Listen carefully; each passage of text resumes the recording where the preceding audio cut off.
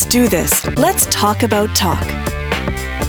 Hey there, I'm your communication coach, Dr. Andrea Wojnicki. Please call me Andrea. Welcome to Talk About Talk. Talk About Talk is the communication skills focused podcast for lifelong learners and for folks who are seeking to get noticed and advance their careers. Does that sound like you? Well, you're in the right place. Sure, some people make communication skills look easy, but it's not easy. It takes practice and it takes know-how. Talk About Talk gives you the know-how on things like storytelling, communicating with confidence, and networking. Today's episode's a bit different. We're going to focus on general communication skills. I'm going to share with you 10 things that I learned only because of my experience in producing these podcasts. After 60 episodes, I've learned so much. It's crazy how much I've learned. To be honest with you, a few months ago, I was feeling quite proud when I hit 50 episodes with Talk About Talk. I wanted to do something to commemorate that milestone. So, I opened a new document and I started listing the communication skills that I've learned from podcasting. And here we are. This is a list of 10 communication insights that, well, I think are really cool. Not just for podcasters, but for anyone who wants to up their communication skills. A few of these insights are things that I may have read or heard before, but they didn't fully resonate for me until I started podcasting. Other insights are things I never would have known if I hadn't started podcasting, and you might not know them yet either. All of them are things that are relevant beyond podcasting. I promise you're going to learn something helpful here. Are you ready? Okay, let's do this. 10 communication insights. The first is crutch words. Do you know what a crutch word is? You might be able to guess. It's a word that you use repeatedly to fill silence or to help you gather your thoughts. It's just generally out of habit.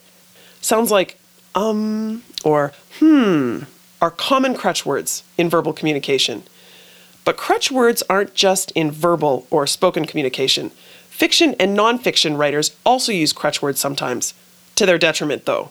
So words like well or certainly or absolutely or literally can also be crutch words. Have you noticed how many people say literally lately? That's a crutch word. Crutch words can also be phrases like for what it's worth or jargon like outside the box. Crutch words are usually unnecessary. Basically, they're like filler. That's not good. But even worse, crutch words can be very, very annoying, especially when we repeat them frequently. We need to avoid using crutch words. Here's the thing with me and crutch words. Mine change with every episode. Because I do all of my own editing for these Talk About Talk podcasts, my own crutch words become apparent to me very quickly. So I make a conscious effort to avoid them. But then you know what happens? I have a new crutch word for the next episode. Oy. So that's the first communication insight that I got from podcasting. Crutch words. Avoid them. They're unnecessary and they're annoying. Got it? Okay, the second communication insight, mirroring. More than half of the Talk About Talk podcast episodes to date have been interviews. When I edit these interviews, I notice that I mirror the interviewees and they mirror me. Mirroring people's body language is a good thing if you want them to like you. I mean, I heard that before I started podcasting, but this is different. This is a podcast. You can't hear body language. I'm talking about mirroring a person's tone or their cadence or their language. So for example, tone, like happy or sad or serious or funny. It makes sense that mood or tone is contagious, right? We mirror other people's tone. Tone is actually related to body language. You know, if someone leans in, you lean in. If they sit up straight, so do you. Well, when a person is smiling and funny, I find myself smiling and maybe even trying to crack a joke.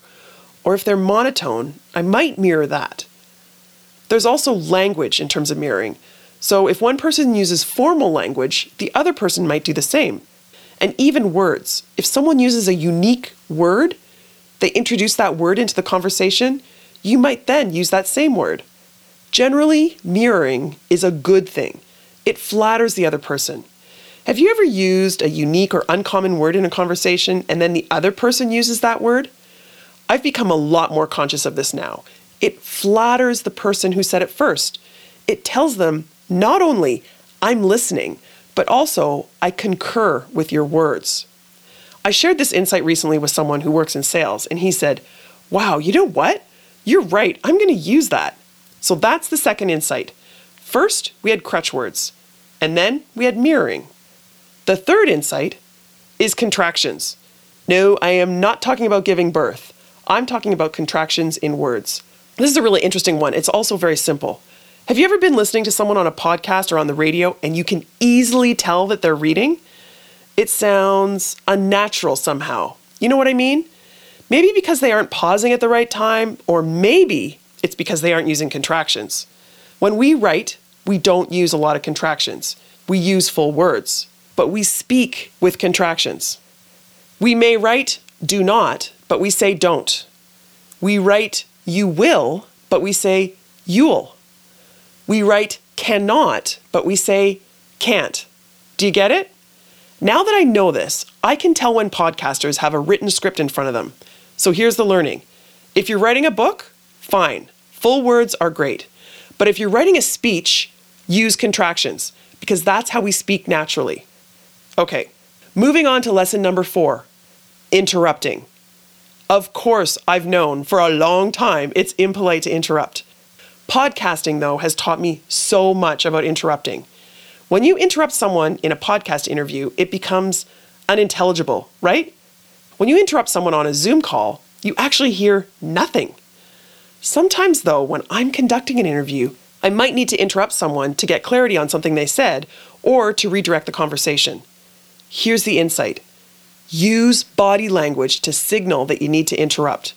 Whether you're on a Zoom call or face-to-face, raise your finger or your hand, or make a grand gesture like, wait. It works. Trust me. It helps me keep interviews on track, and it's much more polite than talking over someone. Got it?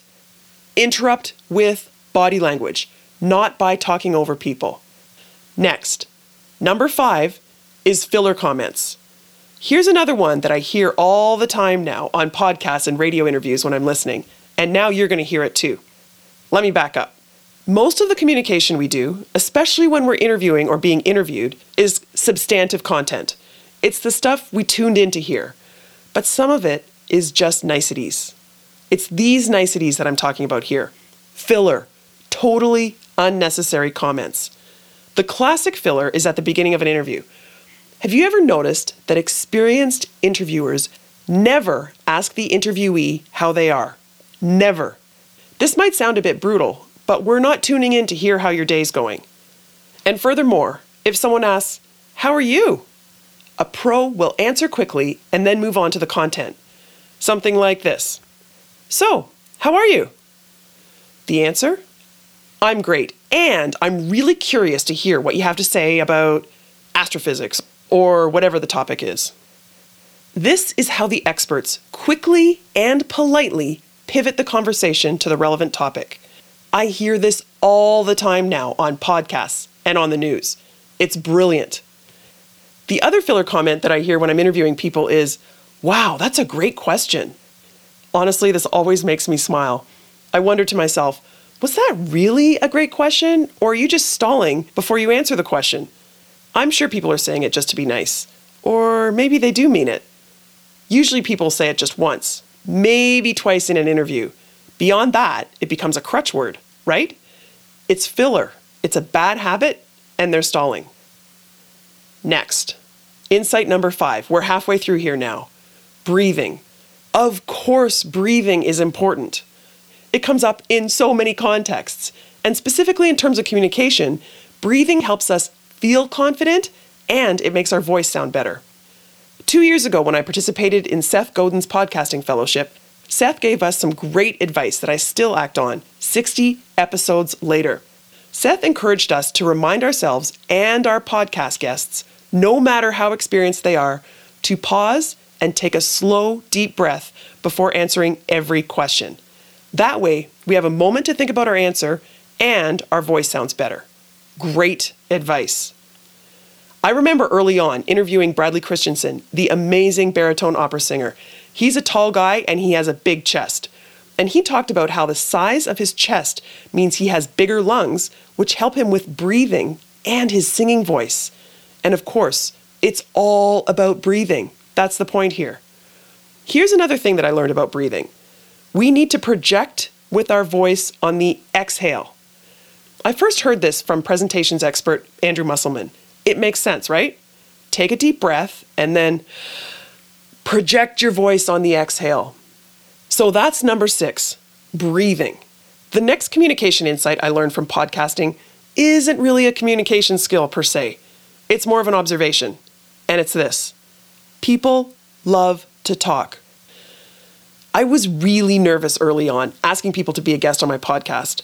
I was so nervous to ask a few of my favorite esteemed professors like Jerry Zaltman and Ellen Oster and Russell Belk and Darren Flynn, or celebrities like Tosca Reno and others. All of the guests that I interviewed are incredibly successful and very, very busy in their careers. Yet all of these guests that I asked, every one of them said yes. Take the CEO of one of Canada's busiest hospitals, Dr. Joshua Tepper. Can I interview you for my podcast, Dr. Tepper? Yep, no problem. Wow, right? Here's the insight. People love to help others by getting their message out there, to share their expertise as it relates to communication. Of course, some of my guests have made it their mission to communicate, even about taboo topics, like how to talk about youth mental health with Nicole German, or how to talk to your grieving friends with Andrea Warnick. Almost 100% of the people that I asked said yes, right away. I only received one generic rejection from a PR firm. This was last year. I read a fantastic book related to communication. So I emailed the author gushing about how I devoured the book and inviting her to be a podcast guest. She didn't even reply to me. Her PR firm did. Nope. I was crushed. But you know what? We're okay.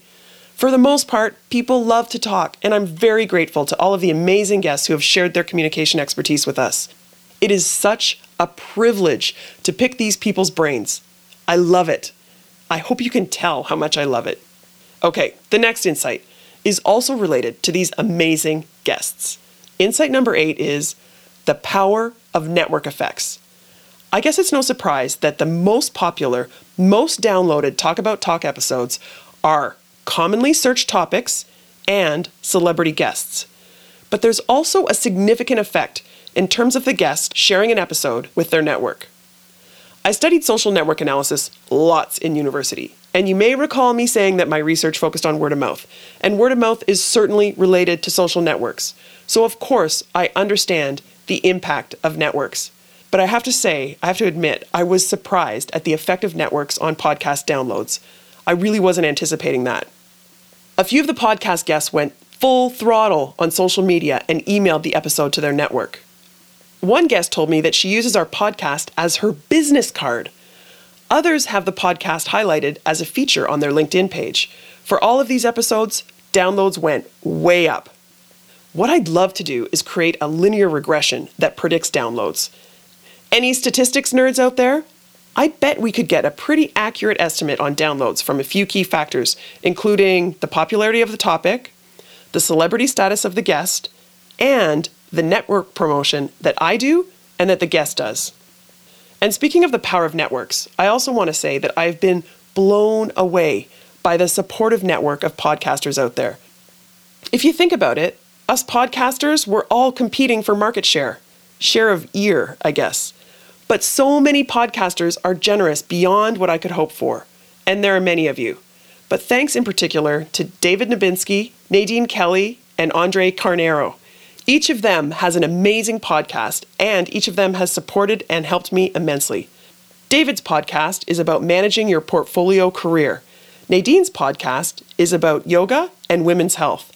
And Andre's podcast is about SEO and Google AdWords. So they're all incredibly different, but they all have a common generosity that I appreciate so much. The least thing I can do is share their podcast with you, my network. You can check out links to their awesome podcasts in the show notes for this episode on the talkabouttalk.com website. Okay, moving on. The 9th insight I learned is about the flow or the structure of episodes. This is one of those things that I knew about previously, but podcasting really brought this home. As I've told you many times, I love hearing from Talk About Talk listeners. Any feedback or ideas that you have, bring it on. Do you want to know what's one of the most common comments that I get? People love the way I summarize everything at the end of each episode. Do you remember back in grade school, or maybe it was in high school, when you were writing an essay outline? They encouraged us to tell them what you're going to tell them, and then tell them what you told them. Sound familiar?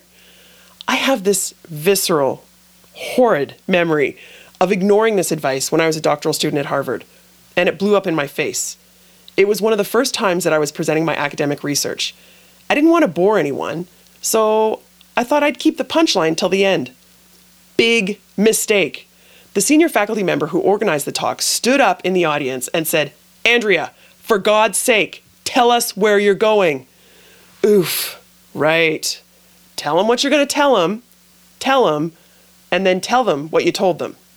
So that's what I try to do with these podcasts. I tell you what you're going to learn, then I give you the material, then I summarize. And that leads to one of the most common unsolicited compliments that I get.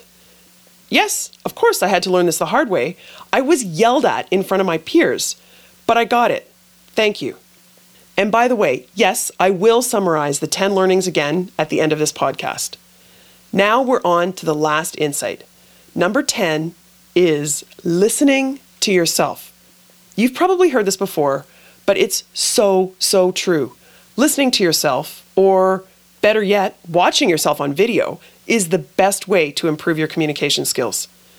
Listening to or watching yourself is the ideal way to internalize your presentation skill development areas, the things you need to work on, to identify and drop crutch words, for example, or to not interrupt by talking over someone. Of course, this ain't easy, but I have a bona fide reason to listen to myself. I edit every single podcast. Otherwise, I probably wouldn't listen to myself. Just this past week, I was interviewed by someone else who promised to send me the audio just after the interview. It took a while for me to click on this file and listen to it, so I know it's not easy. But I promise you, with all my might, listening to yourself and watching yourself is absolutely the fastest way to improve your communication skills. So, make an excuse to record yourself at a meeting or a presentation, and then force yourself to listen or watch. I promise you will learn things and you'll act on them, and you'll get better. I hope you'll try it. Okay, that's it. 10 communication insights that I learned thanks to podcasting. Each of these communication insights are things that can help all of us become better communicators. You can always reference this list in the show notes on the talkabouttalk.com website, but here they are again. And by the way, look at me, telling you what I told you. Number 1 is crutch words, as in unnecessary words that you use repeatedly. Stop using crutch words. Number 2, mirroring. Mirroring body language, tone, and words. It's flattering to be mirrored. And 3, contractions. People use contractions for speaking and full words for writing. Not using contractions in spoken word is a dead giveaway that someone's reading a script. Number 4, interrupting with body language. Of course it's rude to talk over someone, but if you need to interject, use body language to let them know. Number 5, filler comments. These are the unnecessary comments, as in, "How are you?" And I know I sound cold, but again, that's not why we're listening. The other common filler comment, "That's a great question." Really? Okay, number 6, breathing. Take a deep breath before you answer a question, and always project with your voice on the exhale. Number 7, people love to talk. Almost 100% of the amazing, talented, and very busy people that I invited to be guests on the Talk About Talk podcast enthusiastically said yes. People are probably more willing to share their expertise than you might think. Number 8, network effects. Of course, network effects are very impactful. Number 9, the flow or the structure, as in tell them what you're going to tell them, then tell them, and then tell them what you told them. I learned the hard way years ago, and now the Talk About Talk listeners are loving that flow. People love summaries, the Coles notes, the cheat sheets. And last but definitely not least, number 10, listening to yourself. Listening to yourself is the fastest way to improve your communication skills. No, it's not fun. Most of us dread hitting play on a recording of ourselves, but it's probably the most efficient and effective way to learn. Okay, that's it, except I want to say thank you. Thank you for listening to Talk About Talk. I appreciate you, and I appreciate all of your comments more than you know. If you want to get some free communication skills coaching from me, just sign up for the weekly newsletter. It's never more than once a week, and it's never spammy. Just go to talkabouttalk.com to sign up, or email me and I'll sign you up myself.